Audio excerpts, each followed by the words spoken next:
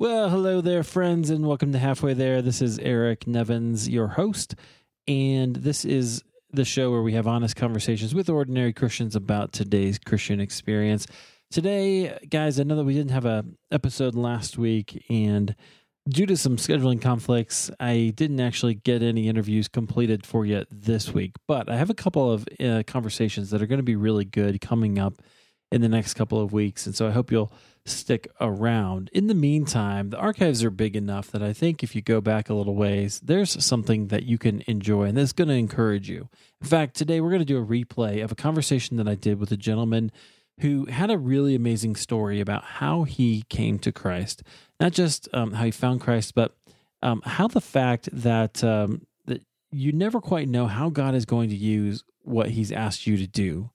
And that if you're just faithful to what it is that God has asked you to do, you may never see the results. You may never even know what happened or how God used it. You may think it's a failure, you may think it's not worth it. But God uses it, and he will. And so in this conversation, that was really something that I took away from it.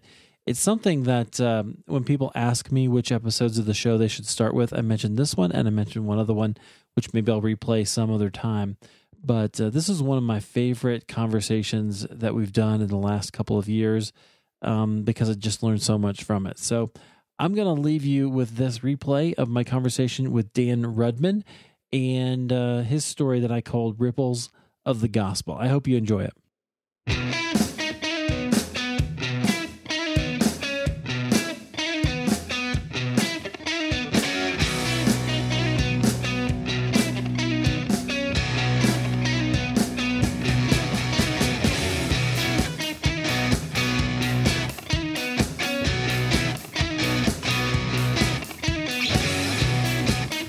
Welcome to Halfway There. This is the show where we have honest conversations with ordinary Christians about today's Christian experience.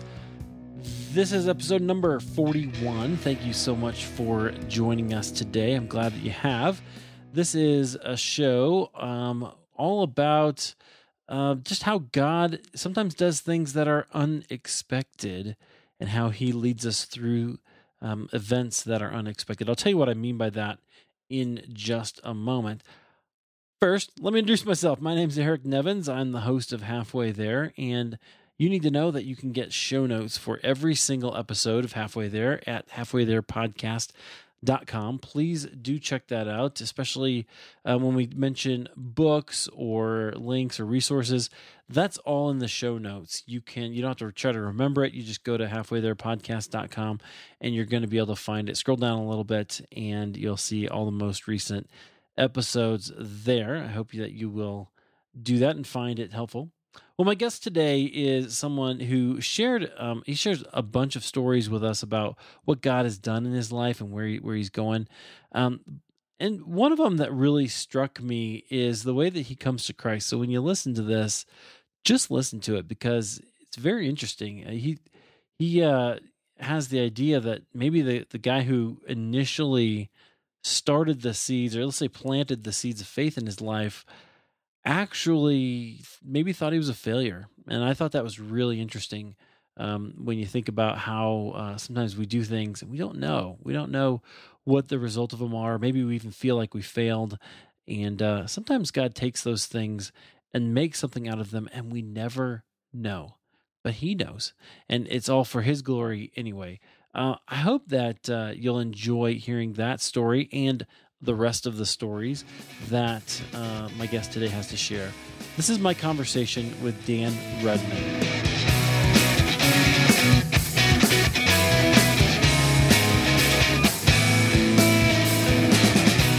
My name is Dan Rudman. I currently live in Kansas, grew up in Michigan, and I've actually been involved with full-time Christian ministry for almost the last 30 years.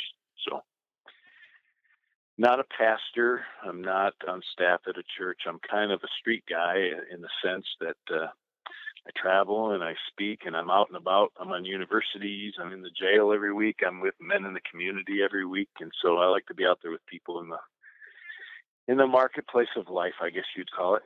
Yeah. Yeah, that's what I do. it sounds Yeah. like you have a kind of an eclectic ministry. Yeah, it's all about talking about the word. I mean, if you got around me, you'd say, I pretty much do the same sort of stuff, but it's helping people understand the gospel, the reality of Christ, answering questions in regards to that. Is this thing for true? How do we know it's for true? So I do a lot of that. And then bringing the scriptures to bear, speaking at different types of conferences and churches and that sort of thing. So I do a lot of that. Yeah, great. Well, let's go back a little ways, or maybe all the way. So tell me, where did you grow up? Yeah. I grew up in northern Michigan. I guess you'd think kind of a traditional blue collar family. My dad was a police officer. My mom always was some type of secretary, many times working I remember working here in the court system and for different people. And I was the only boy. I had a couple sisters. And so a lot of life there was a lot about sports and the outdoors. We had one little movie theater in town that might have a same movie for a number of weeks. And I didn't see them all till I was 18. And so it was small town, northern Michigan, out in the kind of country a little bit. Yep. Yeah, okay. So kind of rural. Yeah, a little bit. It was a small town, so I lived in town, but it was just a small little town with, one little high school and a small few blocks of a downtown main street. And yeah. So, it's not totally rural, but a small town northern Michigan. But again, when you think of, what did the guy do on the weekend? If it wasn't some kind of sports, it was going to be hunting and fishing for the most part. Right. Which I know that's something that you still do, that you really enjoy. Yeah. If you come here, I'm sitting in my office. Yeah, there's lots of, critters on the walls and pictures everywhere and bow and arrows and all sorts of stuff. Yeah, that's my world. Yeah, sort of. that's awesome. Which Kansas is a good place to do that too.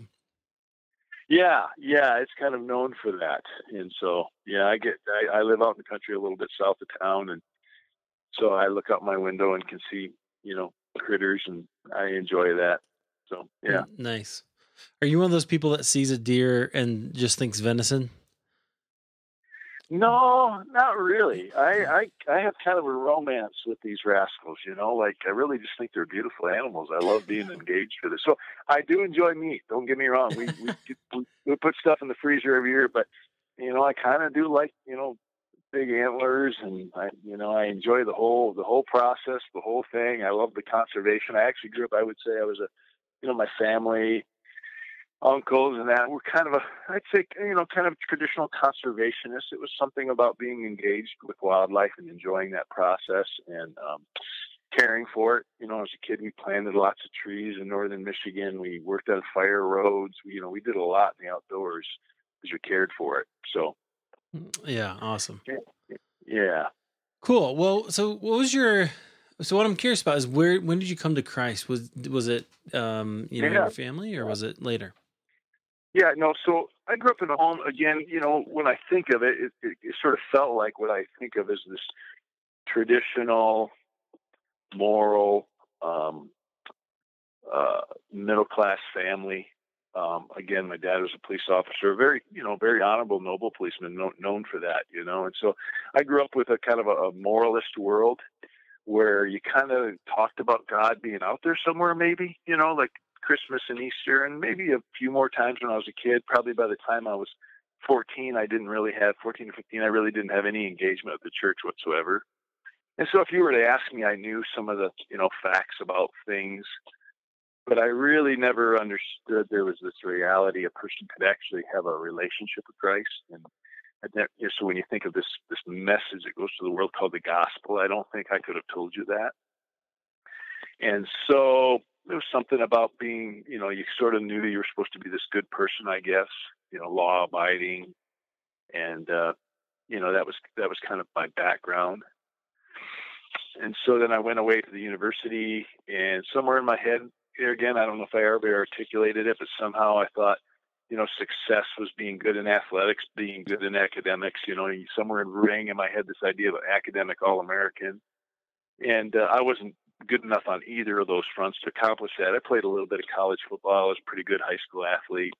did pretty good at academically. I could get B's and a few A's, but I was never going to be the academic All-American kind of person. And so, like a lot of freshmen in university, there was a sort of sense, I guess, I was kind of lost, wondering who I am and what I'm going to do with my life and what's the future. And so, I entered the university that way, kind of floundered around my freshman year, chasing after wrong kinds of things and, the weekend partying thing and all that goes with that. Some of it's, probably embarrassing to some degree. And, yeah. It's something you just don't want to talk about anymore. But, the typical guy like that kind of, again, I would have kind of stiff-armed somebody probably trying to talk to me about something what I would have thought is religious. I would have thought, nah, that's for certain kinds of people that, they cut their hair, they can't listen to rock and roll, and they can't have fun, Right. Can't dance or something. I mean, that would have been my mindset behind it. So there in the university, I was kind of floundering my freshman year. And near the end of my freshman year, I walked through a dorm lobby one night, dormitory. I was walking through the lobby, and there was a film being shown. I remember one of our resident assistants was had this film being played, and it was this guy talking about some relationships stuff, guy-girl relationships. And I thought, oh, that's interesting. And as I watched it, I can't even tell you why, but I became very suspicious. Like, I'll bet this is going to get religious on me. Yeah. And I thought, I'll bet this is. And so I don't want to hear that. And so I left. I remember leaving. Again, this is, I'm 56 now, so that would have been like 36 years ago. But I remember walking away from there thinking, I don't want to hear this. But I also remember going back to my room and kind of pacing around thinking, I wonder what he's going to say. I wonder if it's something I need to hear. And at the time, I couldn't have explained what was going on, but, God was doing something in my life and I didn't even know it. Right. And so I went back up and I stood in the shadows. Really, again, I have often wondered that guy that put that on, he probably thought the whole night was a flop because probably, nobody was really interested or anything. But I was standing in the shadows listening to this guy talk about, in fact, it turned out to be, I don't know if people know the name now, he's an older man now, but his name was Josh McDowell. Oh, sure. That was the film being shown. And, I didn't know at that time who it was. It took years later, I started piecing it all together, but at the time I'm standing in shadows watching this presentation about relationships. And then sure enough, he got into talking about, at the time it would have been what I would thought as religious things. He started talking about Jesus Christ and he started talking about the evidence for Christ. And in some ways, maybe he sought out to disprove it as a student or something. And it kind of backfired. He found out it was true. And, so there was that part of his story. And then he talked about a person could have a relationship with Christ. And he kind of helped people understand what that meant. And they could actually put their trust in Christ right there, which, again, I don't remember all the words he used. I just remember, I don't know about that. I was really suspicious. And so I just kind of listened. But then when he was done, this was the thing that got me. He said, if you did actually somehow maybe respond to his decision, this time he led people to put their trust in Christ or something, he said, find a Bible. And it seems to me, if I recall right, he said, find a Bible and read the first 3 chapters of John 3 times to help you understand what this is all about. And it's funny now because it's, 30 some years ago. I remember thinking, well, I'm going to go find a Bible and read the contract. I want to see what this has to say before I commit to anything. Yeah. So I went and found the Bible and, see, this just tells you, I didn't even know when he said, this idea of a Gospel of John, I didn't even know what that was. And so I started flipping through the Bible and I somehow ended up near the end of the Bible in this thing. There was this John with a 1 in front of it. Right. And there was a John with a 2 in front of it. This John with a 3 in front of it, and I thought, well, there's 3 of them. And of course he meant, Matthew, Mark, Luke, and John. I didn't know. Right. And so I looked at it and said, well, it must be the first one anyway. And so I started reading that. I started reading 1 John. And to be honest with you, by the time I got through chapter 3, I was totally confused. And I thought, well, this doesn't make much sense. Whatever he wanted me to read just somehow helped make sense. It didn't make any sense. To be honest with you, it really didn't. So I thought, well, maybe he wanted me to keep reading. And so I kept reading. And I got to chapter 4, and I really was struck. Started talking about don't believe every spirit. There's spirits in the world, and the Spirit of God, every spirit that confesses Christ has come in the flesh is from God. And I thought, okay, so every spirit that actually believes that just Jesus came in the flesh. And of course, I just heard this guy talking about how he found evidence for that. Right. And so as I read through that, it talks about the Antichrist is already amongst us, the spirit of the Antichrist. And I just remember realizing like evil was real. That's really what struck me, believe it or not. Like I was reading this going like evil's real. Wow. And it's somehow this Jesus being on this earth, actually walking, has some part in this whole thing. So these pieces are coming together for me. And then so I kept reading, and I got John chapter 5, 1 John 5, and it says, "He that has the Son has a life. He that doesn't have the Son of God doesn't have life." And what that seemed very clear to me was that like I'm on the side of this evil, and I'm in trouble because I don't have the Son. And somehow I've got to have this Son in my life to be on the side of life. And somehow that just made really clear sense to me. So I still didn't understand how this Jesus Son thing gets into your life. And remember the guy saying, led people through this, put your trust in Christ thing, maybe a prayer. And I thought, well, I'm not sure I understand this. So probably for the next week, believe it or not, I don't even remember, a week, 7, 8, 9 days, I'd reread this over and over and over. And I kept saying, somehow, Jesus, if this is true, you got to get into me. Like, I've got to enter into something with you, and I'm not sure what that means. So I would wait for the thunder and lightning to come through the ceiling. I would wait, every day I was like, okay, I'm waiting and waiting and waiting. I want this. And for days I literally would just I want this. Whatever this is, I want it. Somehow it's connected to you. Somehow you come into man's life. Somehow you give forgiveness. I want this.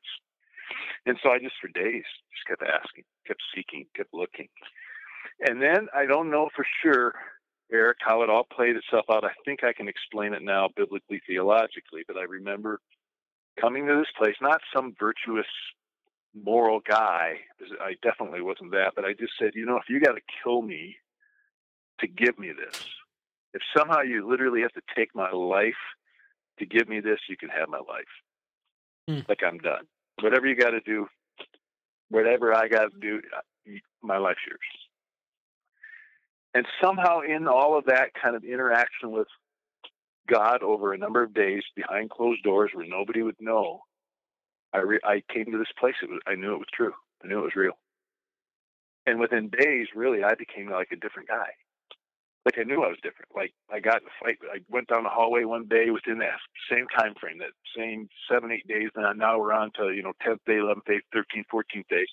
And I got in a fight with a guy in the hallway, cussed him out, threw him around, just being stupid.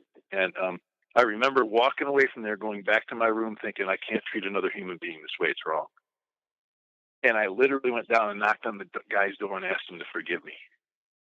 I mean, even using those words, and when I walked away from there, I thought, this is weird. This is not me. So something's happened. Something's happened to me. And then the final kind of part of my story there is I went back to this. I always hung out at this particular bar and did stuff. Anyway, I don't need to get into that. But I went back to this bar where I always hung out in, and I'm already starting to think maybe I should live life differently. Because if this is true, and I think I've just entered into something with Christ that's new, I probably shouldn't live like I used to. And I went back to the bar I hung out in, and I was standing there, and the song came on, I'm on a highway to hell. By AC/DC. And everybody flooded out to start dancing, and I thought, it's true. I still remember that. I was still standing there like, it's true. Like, it's absolutely true. And I was the same way 2 weeks ago.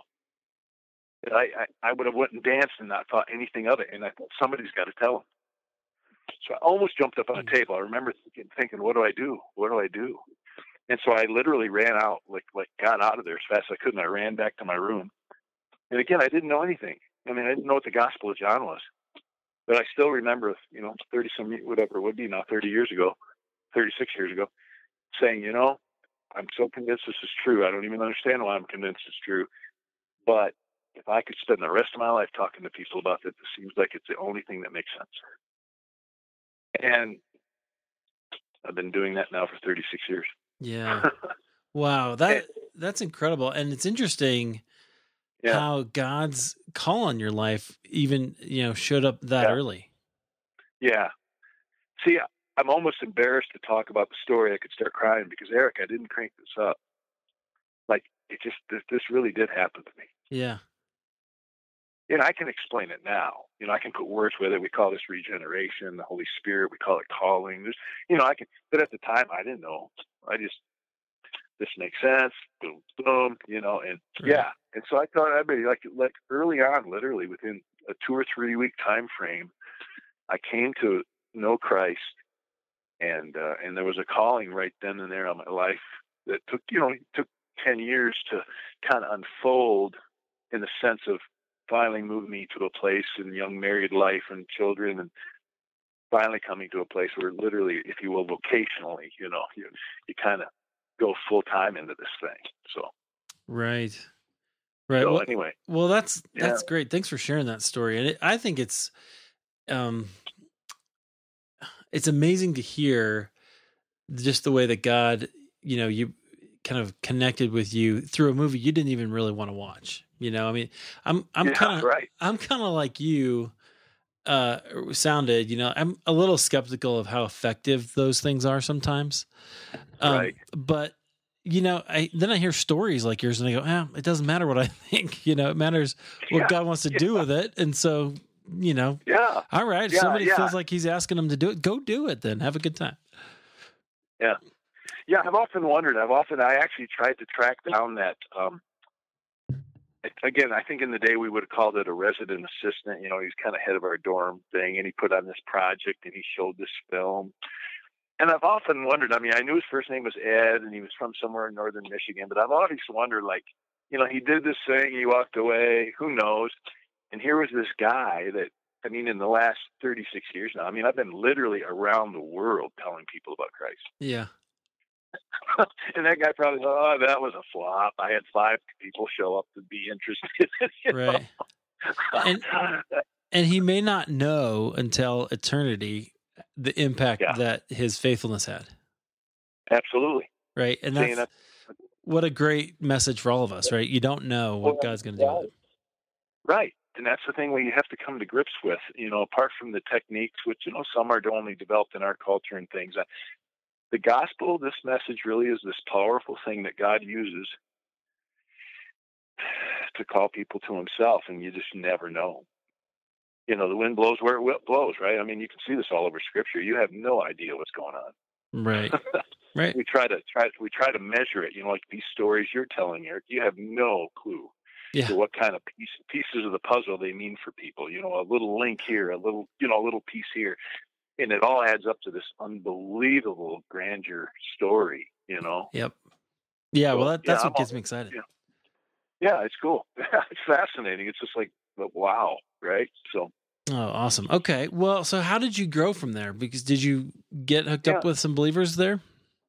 Yeah, I was still trying to figure that out. I did, though. I began to stumble into people that would tell me they're Christian, and I would get excited about that. And right away, again, not that I really understood it, and I didn't.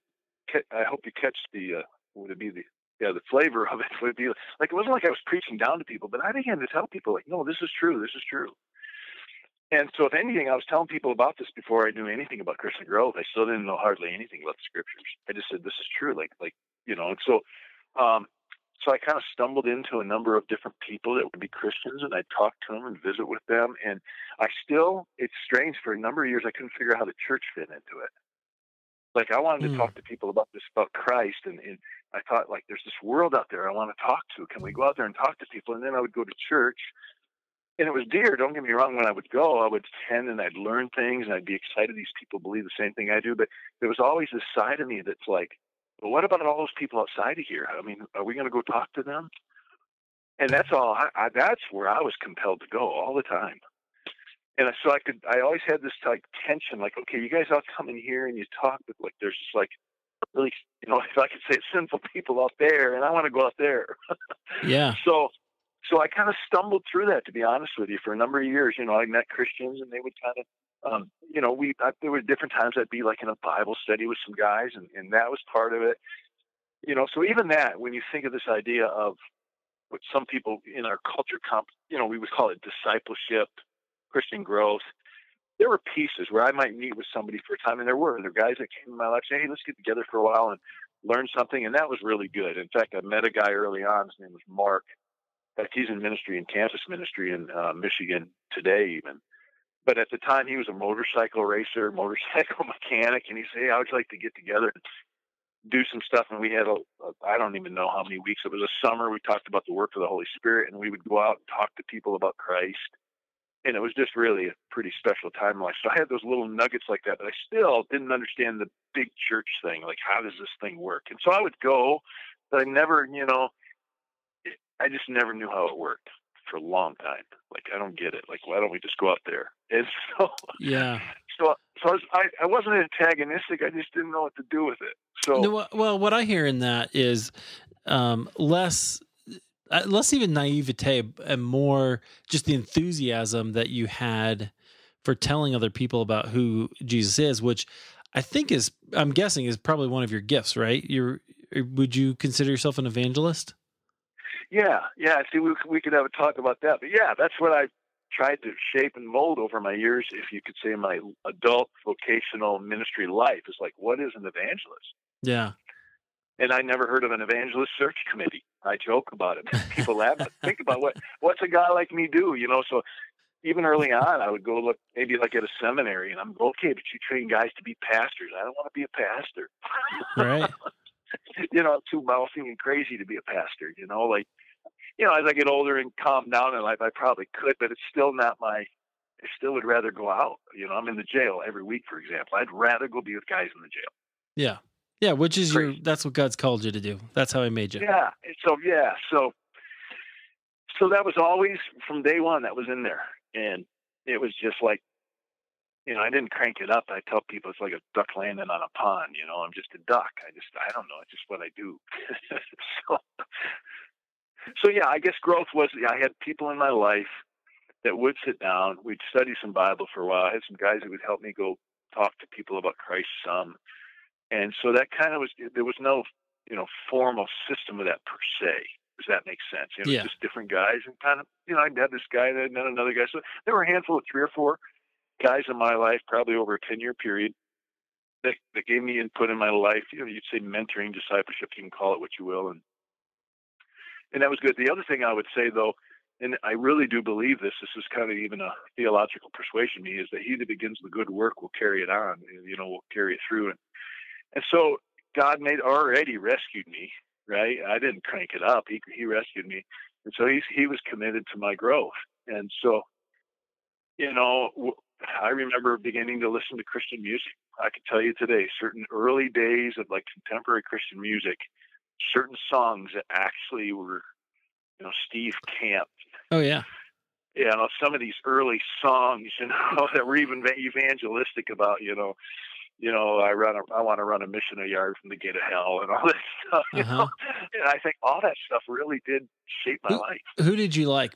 Anybody else? Well, I remember Steve Camp over and over. Keith Green. Green, oh my goodness. Days of Keith Green, when you look at it, it's like, it wasn't even the greatest music, but there was something in those messages that stirred us, Yeah. I was sorry. I was into Christian music too. I was a little later than you probably. So I was more into like the hair bands like Petra and Whiteheart and DeGarmo and Key. Yeah. They would have been my next wave. Yeah, they would have been the next wave. I mean, not just next wave for, generationally, but yeah, I probably started Steve Camp, Keith Green, but then yes, there was Petra. Yeah. And some of those groups started coming through during those days. Yeah, right.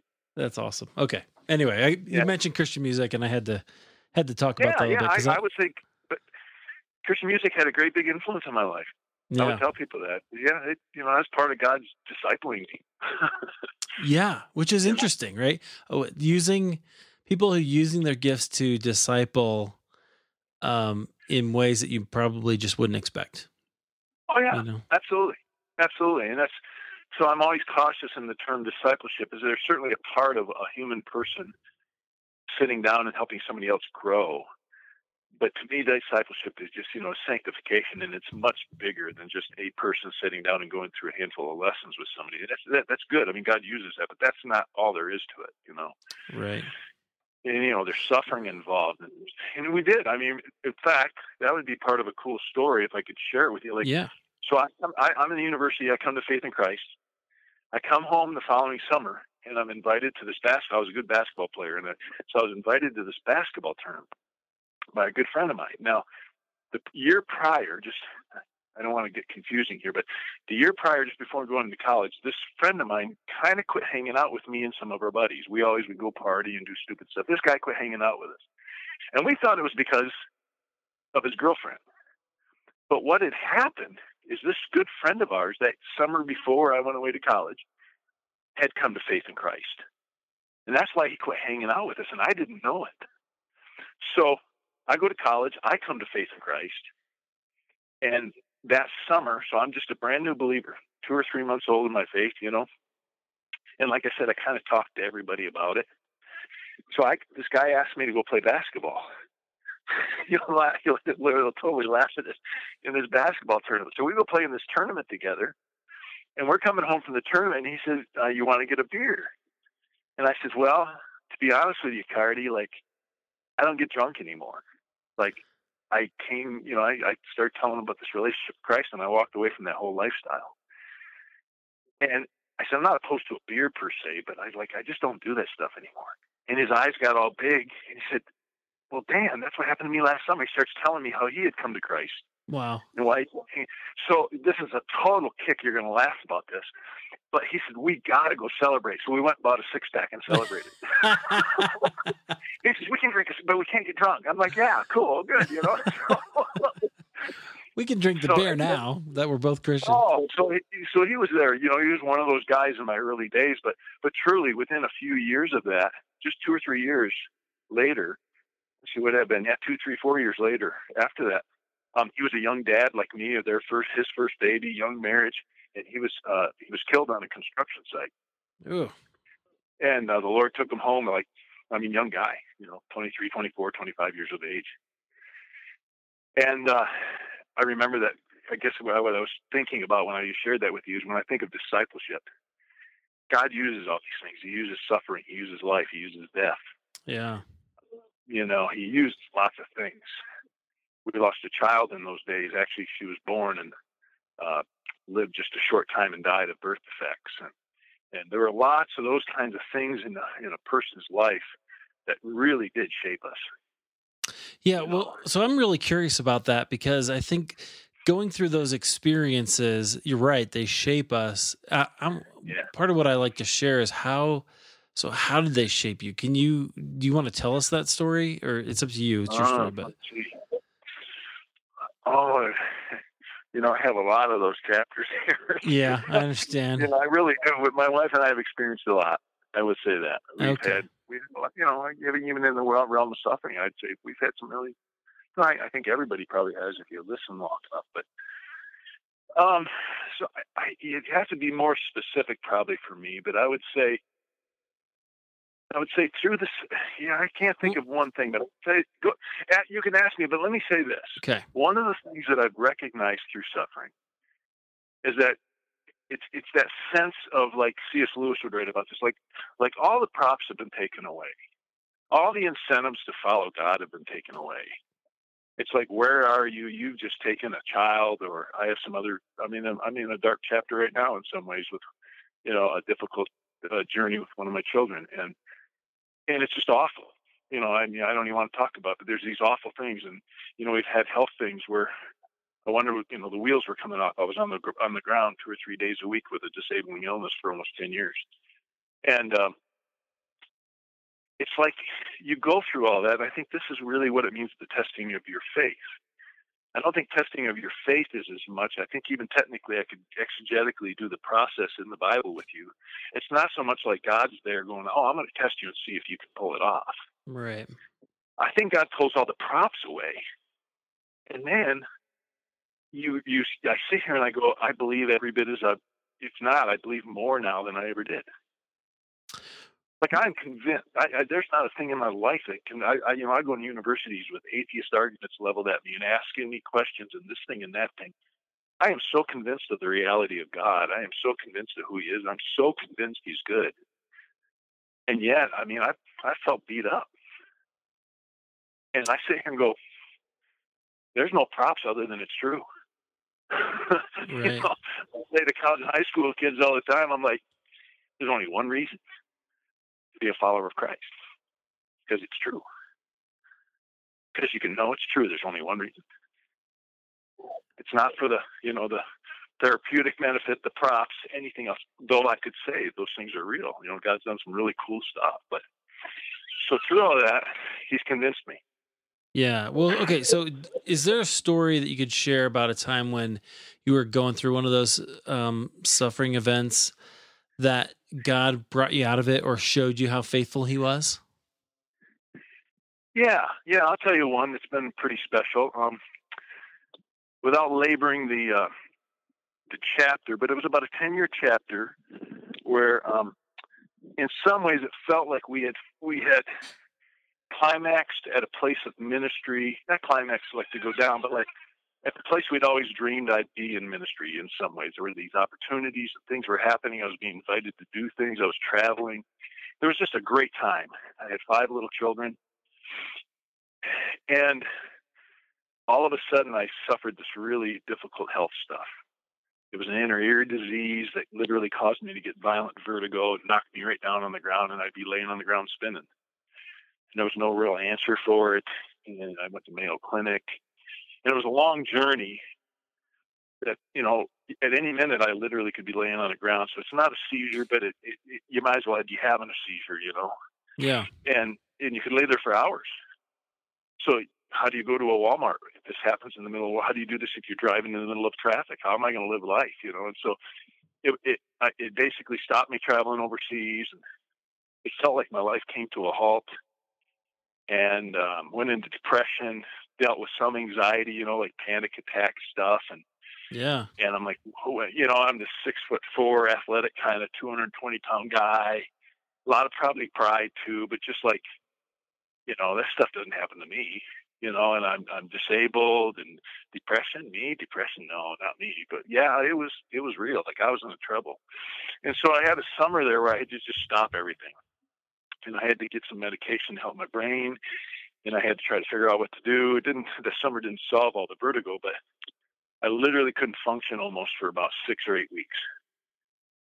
And I laid in the dark during that time, and I would just read my Bible and lay low. And, I thank the Lord I had people who cared enough for us to keep, like supporting our ministry and giving me that time to, recover. Not, it was just the hand of God allowing me to be able to do that. But there was one day, this is an amazing story to me. Like, my one daughter was 4 at the time, my youngest.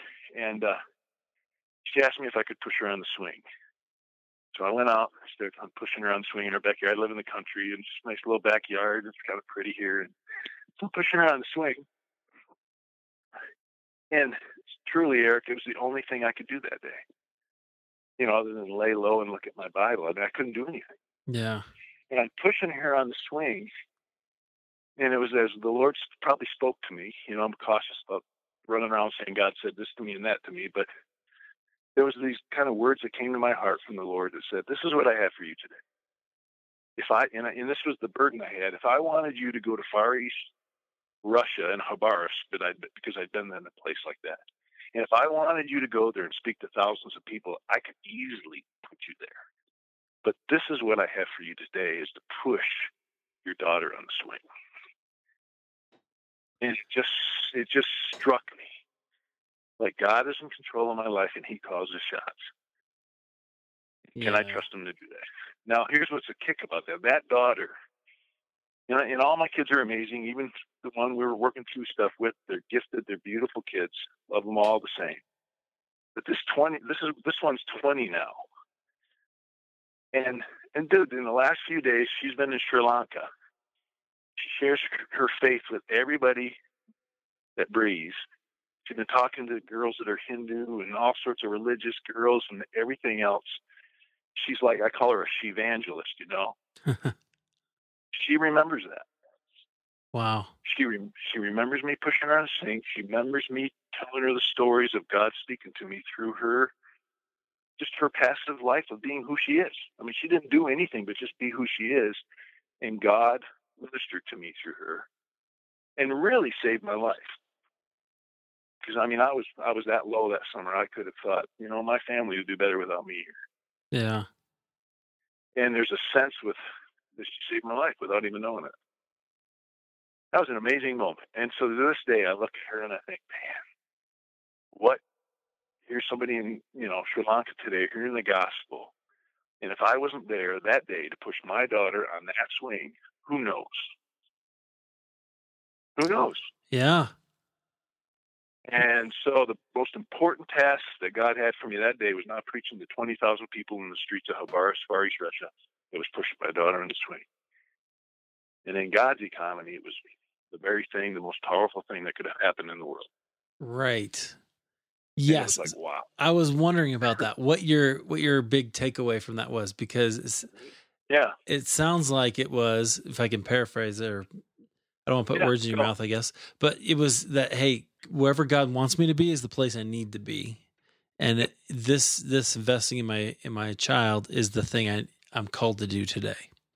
Yep. Yeah. Yep. And I would just add to that, the word to me that comes to me is faithfulness. Yeah. I'm called to be faithful. And the agenda, you know, it doesn't mean we don't strive and try to do well for the Lord, but at the end of the day, the agenda is the Lord's. And he stopped me. He pulled the rug out from underneath me and sat me on the bench. He says, "You're going to sit on the bench for a while, because I have some things to teach you." Yeah. And he did. He did. You know, so it was hard. It was dark, but wow. And there's other things too. We could talk about other things. There are things that God taught me in those days that he had to slow me down because I'm such a hyper bugger. You know, just to learn. Like, I didn't want to waste that time. I know that sounds weird, but when I was laying there were things I was contemplating and studying and reading that really have shaped my life and ministry to this day. Yeah. So, do you remember a couple of those?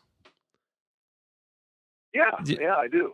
Yeah, I could tell you that too. Yeah, well, for example, a man that I was always fascinated with because I thought he had such a pulse of the culture was Francis Schaeffer. Oh, yeah. Have you heard of Francis? Okay, so I've studied probably, I can't say everything Schaeffer's written, but I got a whole library of Schaeffer here. So I was studying Schaeffer a lot during those days, thinking a lot about that stuff, about culture and life.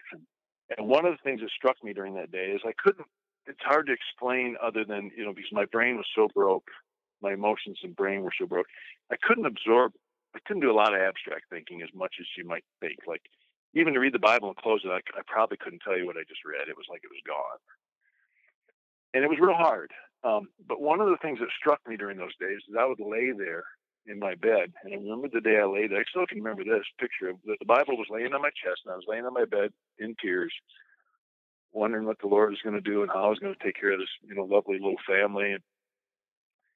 And I was trying to read some of the things that Schaeffer was talking about, and it struck me that God had spoken to us. I could have told you that before, but it was like, no, like God really spoke to us. Like we really, truly have a sacred, transcendent word from the God of the universe. And whether I ever fully get it figured out wasn't the issue. You know what I mean? We can rest. Just the fact to know that he did, that he has, saved my life. Yeah. In another way. Because what happened that summer, you know, and again, I say saved my life, it sounds dramatic. I guess there were 2 or 3 of those things that summer. But seriously, I was laying there thinking, I was kind of lost in my head. And maybe I think too much. This is, you know, kind of philosophical, but I'm like, how do you have a reference point for anything? If there is no transcendent voice, if there's no reference point outside of my own head, because my head was jacked up. Right. And I knew it was, but how do you get outside of it? I'm lost in my head. I'm panicking. I'm having thoughts. And I'm like, I can't control this. Like, my brain is broke. And if there's no reference point outside of my brain, we're all in deep trouble. and that's nihilism. That's Nietzsche. That's all these guys. I mean, that's where they end up. And it's like, it's true though. You follow that track far enough. How do you know anything? And it deeply struck me during a lot of those dark days that God had truly spoken. And that's been anybody that gets around me knows that that's a theme of everything I'm always talking about, that God is really there. He's really spoke to us. And that's where I begin every discussion. Doesn't matter what you think about biology, social, you can think about anything, any field of study you want, and you got to go back and say what's going to be your beginning premise.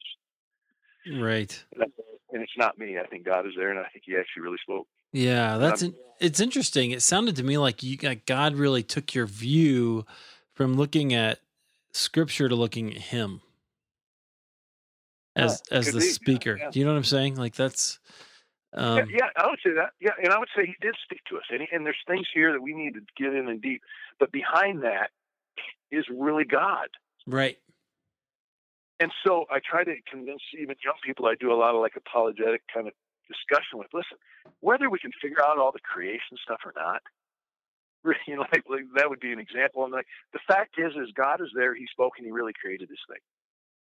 Now we can wrestle with the facts. We can wrestle with the science. We can wrestle with the text. But you can have an assurance and a confidence that God is there and He spoke, whether we know how old this thing is or not old this thing is, or what happened or didn't happen. And I think there's a room to debate that stuff. But whether we ever get that all figured out, it doesn't take away anything from who God is. Right. And so, yeah, I would say I have this utter confidence somehow. I still have questions, but I have this utter confidence that He's there. That he is who He said He is, that He spoke, that He's good. And it isn't because I've had all this warm, fuzzy feelings and all these things went my way. I've had some really difficult stuff, and I'm like, okay, He gives and He takes away. And I don't mean it in a stoic way. I've had a lot of tears, but but it's stable, it's stability, it's confidence. Right. Yeah, and that's one of the things I'm always really struck by. Even the fact that you wouldn't have this confidence if you didn't go through that period of time that was really shaky. Like if you hadn't had to trust God through that, or had those moments when you had to just think about it, you wouldn't have today the confidence that He's going to bring you through some of the stuff you're going through. Right. Or even I think the ability to speak to other people from that confidence, maybe you wouldn't have that. Yeah, I think you're right. And again, I wouldn't know anything other than what I've experienced, right? But sure. But I would tell people that's sort of when you ask these questions of me, I'm like, yeah, I think what suffering does, I think at least for me, this journey, obviously, again, I'm at this place where I can say, hey, lost my health, I've had some difficult relationships. I've had some really, I've lost a child in my hands. We had another child in our home that my wife, basically we wasn't a full foster care system, but it was a child that we kind of quasi-adopted in our home that died in our home when my wife was watching her. I had my best man at my wedding, as I've already shared with you, die a few years after we kind of came back together as friends. And I could go down a list of stuff like that for you. And I'm just totally convinced of who God is. It's amazing. I'm amazed at myself, sort of like, yeah. There's no other answer. You can level, and I'm serious. I've heard all the atheist stuff, and I'm like, those guys can level questions all day. For every one question they level at me, for the most part, they're borrowing from my worldview anyway. They've got 10 or 15 they're going to have to answer. I'm like, I'm just, again, I just sit here and go, 2 + 2 is 4, and you can keep trying to convince me, and I'll try to listen. I want to be a teachable guy even as I get older, but I just don't think it's 5 or 3. Yeah. So I'm convinced God's there. I'm convinced He spoke. I'm convinced who Christ is. I'm convinced He walked on this earth. We can actually know Him and have a relationship with Him, experience forgiveness, and experience His presence. Yeah. There are other things. Yeah, there are other things I'm not sure. The things I'm not sure of. Well, sure. Well, yeah. But that's all right. Yeah. Well, take us up. So I want to go back to your story a little bit. Take us up from Yeah. Like from, I guess maybe that point, I don't quite know the timeline, but take us from that point to today and to how you got into your current ministry. Yeah. Okay. So, yeah, I can do it quickly. So I came to faith in Christ, you know, what, it was done at the university. Actually, at that time, it doesn't matter. I didn't fully finish a degree yet, but I went and began to work in Grand Rapids, Michigan, with the Amway Corporation in downtown Grand Rapids in their hotel industry, and worked there for 5 or 6 years, from basically 20, 21, 22 till like 25, 26. And during those years, I was meeting with these different guys, growing, wondering, okay, I started a young family at that time. My wife was a nurse. This job I had was just really, they were just awesome people to work for. It was a great experience. But all that time I was thinking, okay, what am I going to do for the long haul? And I was thinking about different things, but back in the backdrop of my mind the whole time was like, I just really want to talk to people about Christ. I remember like everybody would be around me like Rudman, like this is again the ducks landing on ponds thing. So I looked at seminaries and I looked at different things. I really I like all that stuff. I like the stuff you learn, but I want to go talk to people about Christ. And I really at that time just I'm sure there was people out there that could have helped me, but I didn't know where to go for that. So I ended up at the age of about 26, 27 or so. Ended up by going on staff with the Ministry of Campus Crusade for Christ, but not on a campus, but working in Grand Rapids, Michigan, in the community, in the kind of the business community, if that makes sense. So I'd go into offices and meet with guys and, restaurants and coffee shops and share Christ with guys and learn how to do basic follow-up with guys. And that's kind of how I began life in that world, that ministry world, And so I did that in Grand Rapids, Michigan for almost 6 years. So kind of into my early 30s. And during that whole time, so my family's developing. My wife and I, we're growing. We've been married about 10 years. And at that point, I guess 4 children. Lost one child during that time, so we actually delivered 5. And then I still had these great questions. Like, so what's it look like?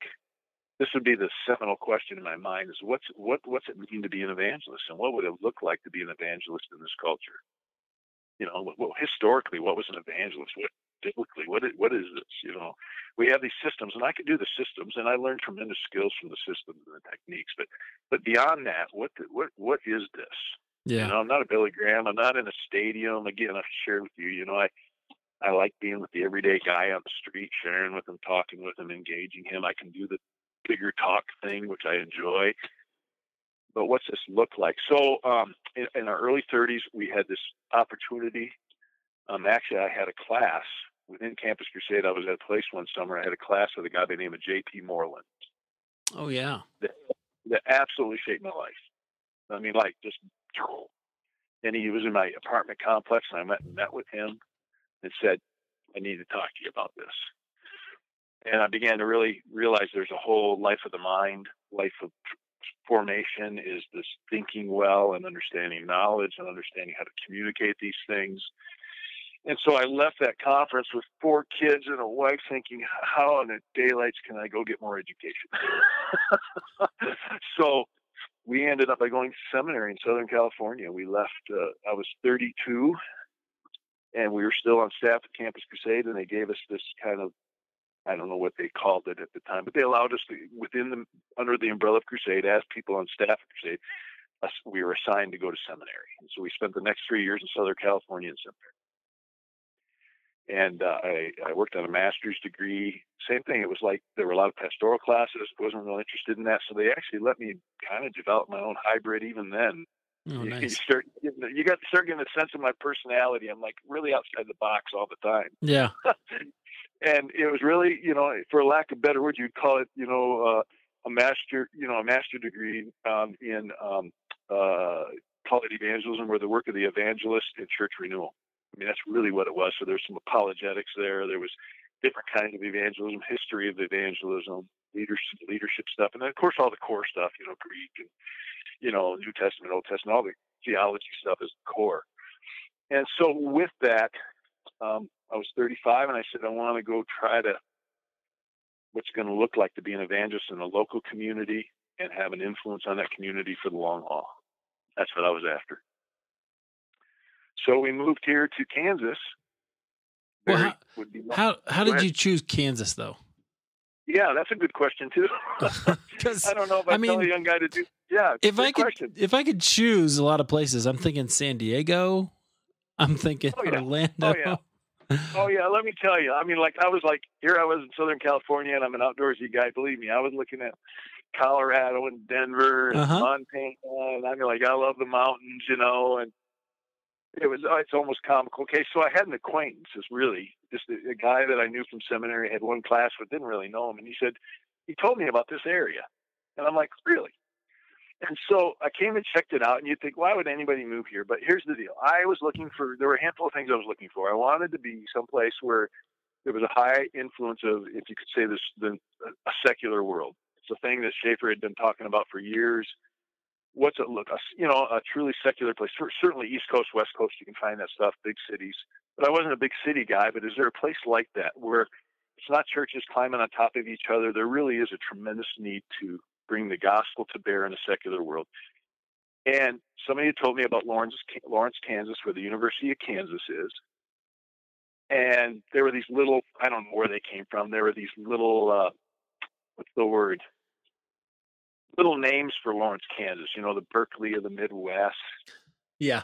The Berkeley on the prairie kind of thing, and again, I don't know where those came from, but people would say that. And I came here and sure enough, I found it out. I'm like, look at this small city, 30 miles west of Kansas City, 100,000 people. And there might be 10 or 15,000 people in church of this, of any kind of church in this city. And so for the most part, it's a very dominated university town, very, maybe a little bit less radical, but very, very close to like a Boulder. Yeah. Right. And I thought, what would it look like to come here? And, I was close to the center part of the country. So I'm like 8 hours from lots of different places where there were people I wanted to associate with and develop this work. So it was kind of a hub a little bit. So there was that. And so, honestly, this will sound really weird, but I didn't trust myself moving to the mountains because I thought I might want to go there for the wrong reason. And I'm not so sure that's wrong for people, by the way, in my life now. But at the time, I was very suspicious of myself. So I thought to move to Kansas would have no other motive but this unique setting to be in ministry, because there's no other reason to come here. Gotcha. So I told my wife about it, and she had never seen it. We talked about it. And you'd have to know my wife, who was very geared towards our kids and very different personality than me, very wise, godly woman. And I remember when she said it, she said, if we don't do this, we'll always wonder if we should have. I think we need to go and do this. And so we really parachuted in here. We pioneered in here with one acquaintance and started from scratch.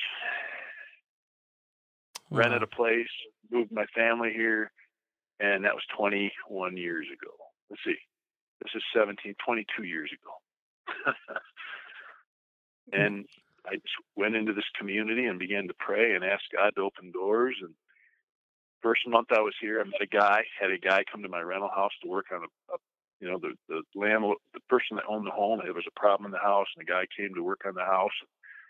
Turned into me having a conversation with him, and within days, that guy gloriously came to faith in Christ. I mean, to this day, he's in our church, walks with God. And he was kind of a hell-raising, motorcycle-raising, beer-drinking guy here in this community. And I wasn't even here just a matter of weeks, and he comes to faith in Christ and opened up a whole world to me. Wow. Yeah, so that might be confirmation that God was calling you there. Yeah. And that happened in a few different scenarios, literally in the first few weeks I was here. And I was like, yeah. And so that started this ball rolling, and I've been here ever since. So. Yeah. Cool. Well, you do a lot of really interesting ministries, like you said. You visit the prisons, and and you do. Tell me about some of the other stuff that you do. Yeah, I love, it really comes down to, as you look at a community, you see these different areas, and I'm always just burdened about how do we take the gospel there. So even some people think you have a prison ministry. I don't even think of it that way, because I really don't. I just go there every week. I have for 18 years. Guys pile in a room and they can ask me anything they want, 10 to 20 guys every week pretty much. And they can, is the Bible for real? Is this baloney? I've read this. What do you think about this?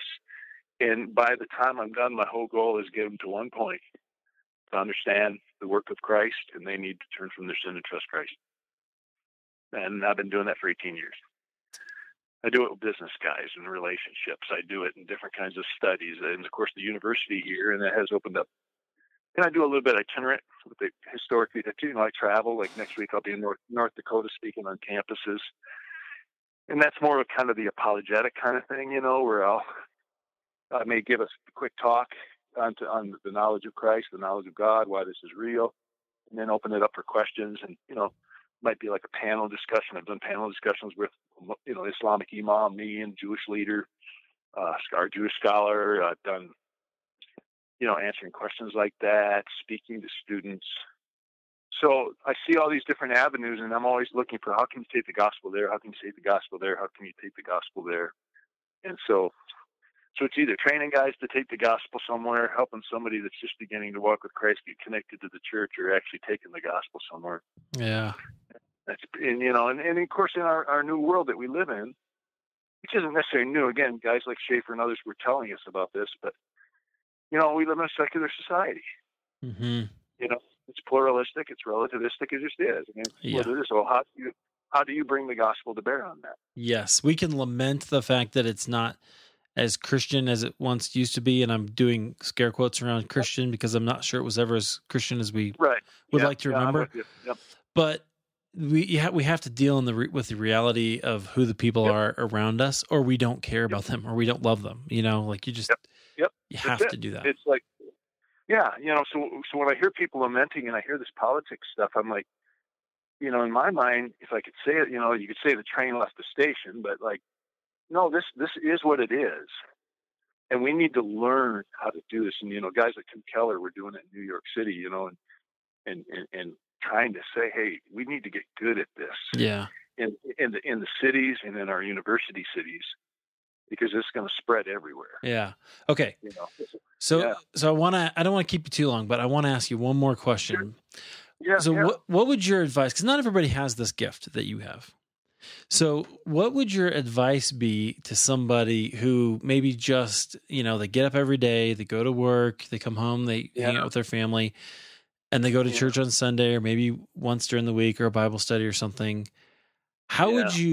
What advice would you give them for just being a faithful representative of Christ in that area, and maybe to even open up some conversations in a way that people would respond to? Oh yeah. I think we have to learn to ask people questions. We have to love people enough to ask them questions about themselves. In fact, some of my kids said, Dad, do you talk to everybody like this? I can go to gas stations. Like there's gas stations I go in town. I'm going to go to the same gas station for one reason, because there's people in there that I've met behind the counter and got to know a little bit. And it's amazing to me, how are you doing today? Oh, my leg's hurting. Why is your leg hurt? Next thing you know, they're going to tell you all about their health history, all about their life, just by asking 2 or 3 questions. One question, and right? And in there, sooner or later, you say, well, have you ever thought about spiritual stuff at all? Like, when you think about pain and, your face and this stuff, is God ever come into the picture? The reality of maybe there's somebody out there. And I could, we could talk more about that, but learning to ask people questions like that, it is amazing what people will tell you. Yeah. and you show you care. And, there's a lot more to that, but offering people questions, or, hey, I see you have that little cross on your neck. Have you ever thought about what that means? I mean, I'm just wondering what that means. It's amazing what people will tell you. Yeah. I'd say, what it historically represented is a real guy that walked on the earth who actually claimed to be God. Did you know that? It's an amazing thing. Yeah. And they kind of look at you, And so my point is there's something about loving people. I would actually say that there's something about loving people enough to ask questions and probe life a little bit and learn how to do that. And you don't have to be crazy about it. You don't have to be weird about it, And, right. And then just listening to the answer and letting them be heard. That's so powerful. Oh, man, it just opens the doors, and then you have a place to set a little thing. I think that's part of understanding the nature of witness. And that is, Eric, like in many cases, I'm not going to give how do I say it?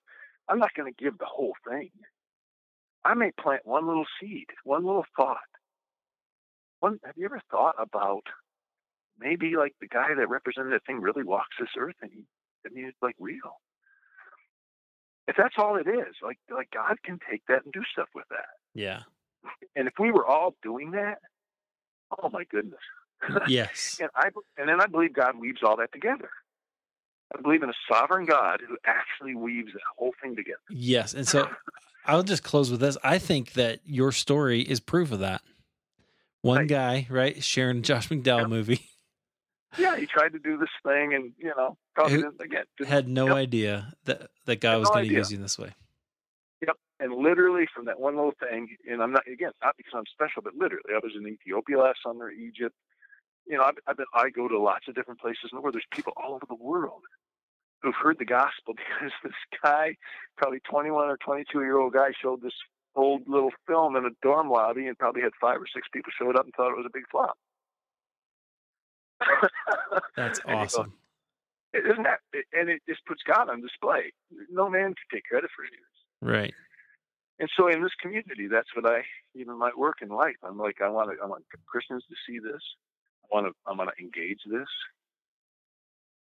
And I couldn't begin to tell you. I could tell you lots of stories of people I've met in different places. They're like, I want to tell you something. I ran into you. You said this to me. I'm like, really? I did.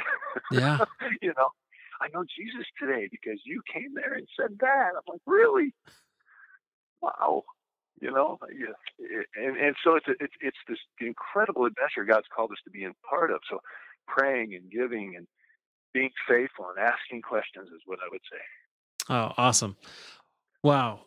Well, thanks so much for the time, Dan. I appreciate it.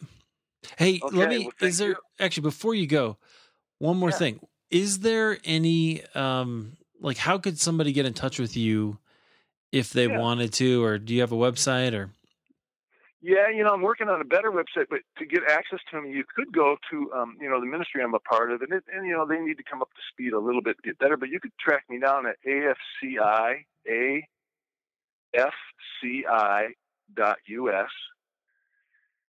and you would see my name on there, Dan Rudman, Rudman, and there'd be some links there with my, my cool. email and that sort of thing.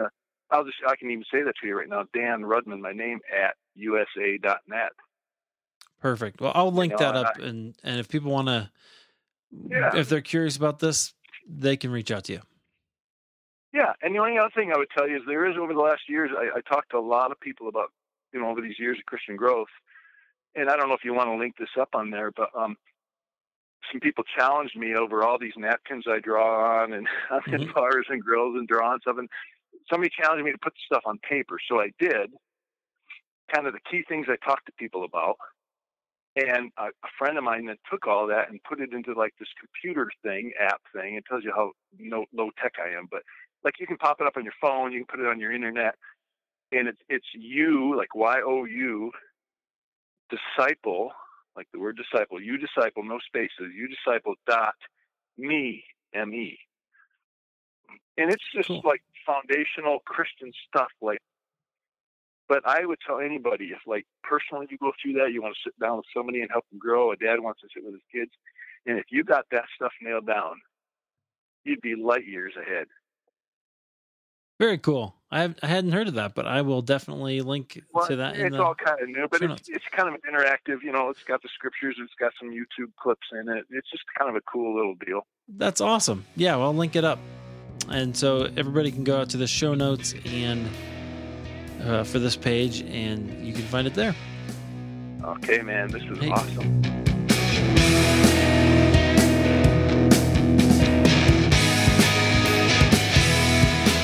Dan, thanks so much for sharing your story there, brother. I definitely appreciate your openness and vulnerability there. You are just a real inspiration, so thanks for that. Friends, I hope that you've enjoyed this episode of Halfway There.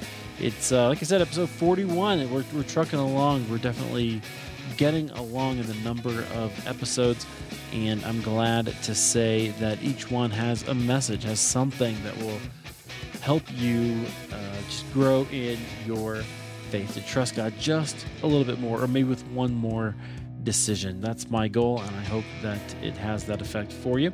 If there's a way that Halfway There encourages you or leads you or helps you figure something out or trust God in a certain way, hey, would you let me know? You can do that at halfwaytherepodcast.com. Hit the contact button up at the top.